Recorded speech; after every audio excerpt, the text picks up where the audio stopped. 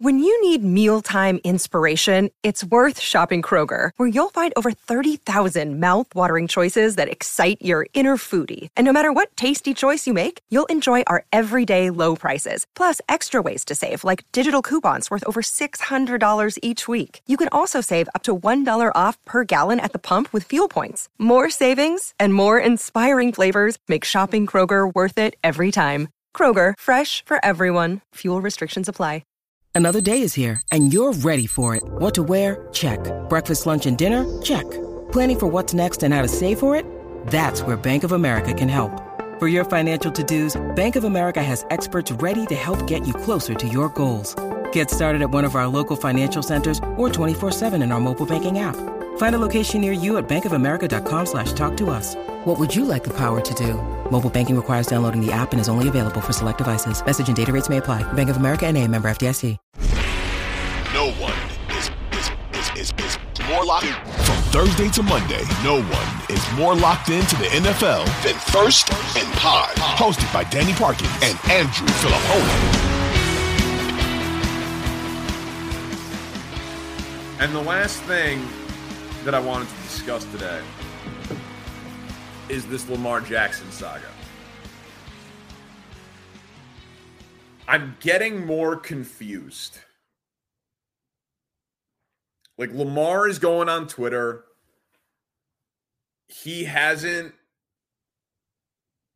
fully refuted all of the belief that he needs more than the Deshaun Watson contract. I don't think that that's what it is anymore, but like, we're all just guessing at this point. The Ravens say that they want him.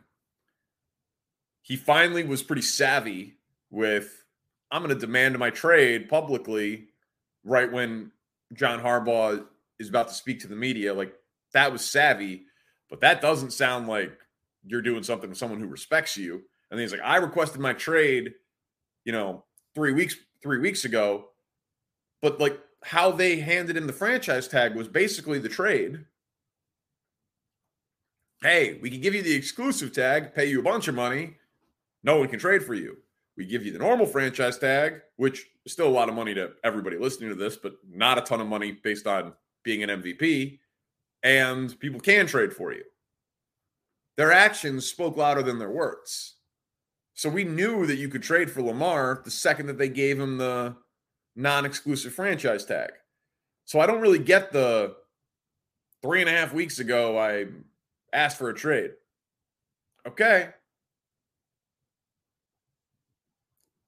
I guess if the Ravens love Anthony Richardson and the Colts want Lamar Jackson, you trade Lamar for the 4th pick? I guess. And then Indy's pick next year.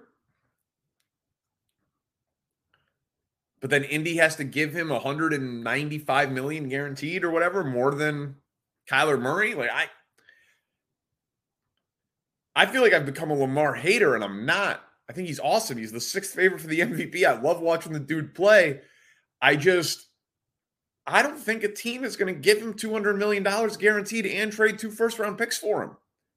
Even if he was on the Falcons tomorrow or the Panthers, they'd be the favorite in that division. And I know the Panthers already traded for the first pick, but like, obviously he'd make a lot of teams better. Like, no one's disputing that. But the trade request, when it was already public knowledge that he could be traded for, threw me for the loop. Like, he better be ready to sit, because that's where his leverage is. Like, my guess is they gave him that tag. That allowed him and his people to talk to other teams for trades, and the phone wasn't ringing off the hook.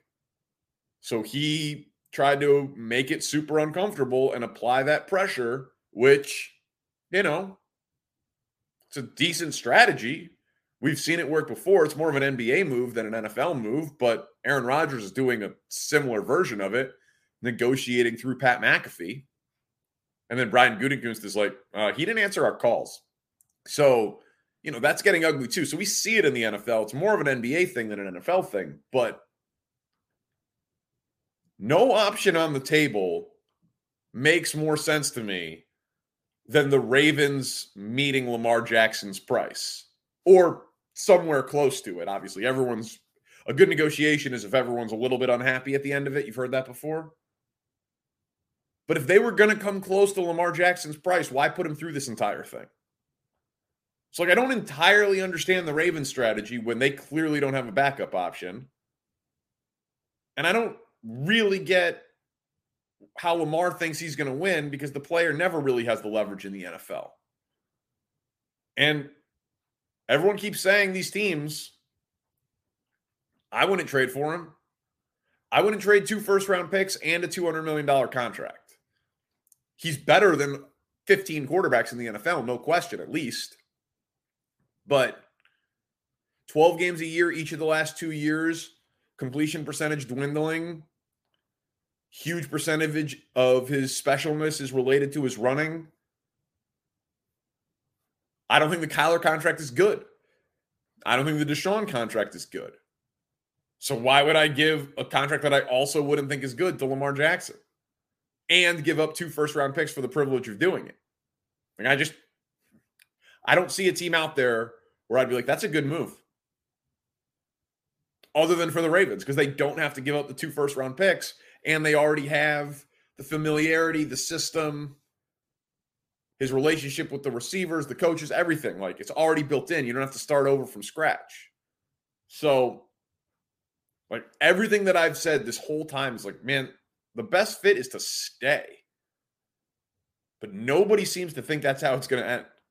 So I'm feeling more and more isolated on that side because I'm just going to side with logic until I see it on the other side.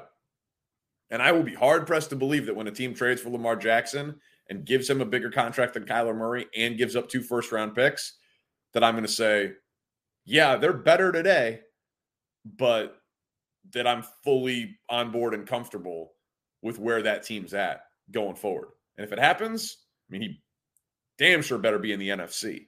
Because if he's still somehow in the AFC and that happens, there's no scenario where it's a good move for him in terms of actually breaking through and winning and doing what he says on Twitter he wants to do. But I'm rooting for him. I love watching the dude play.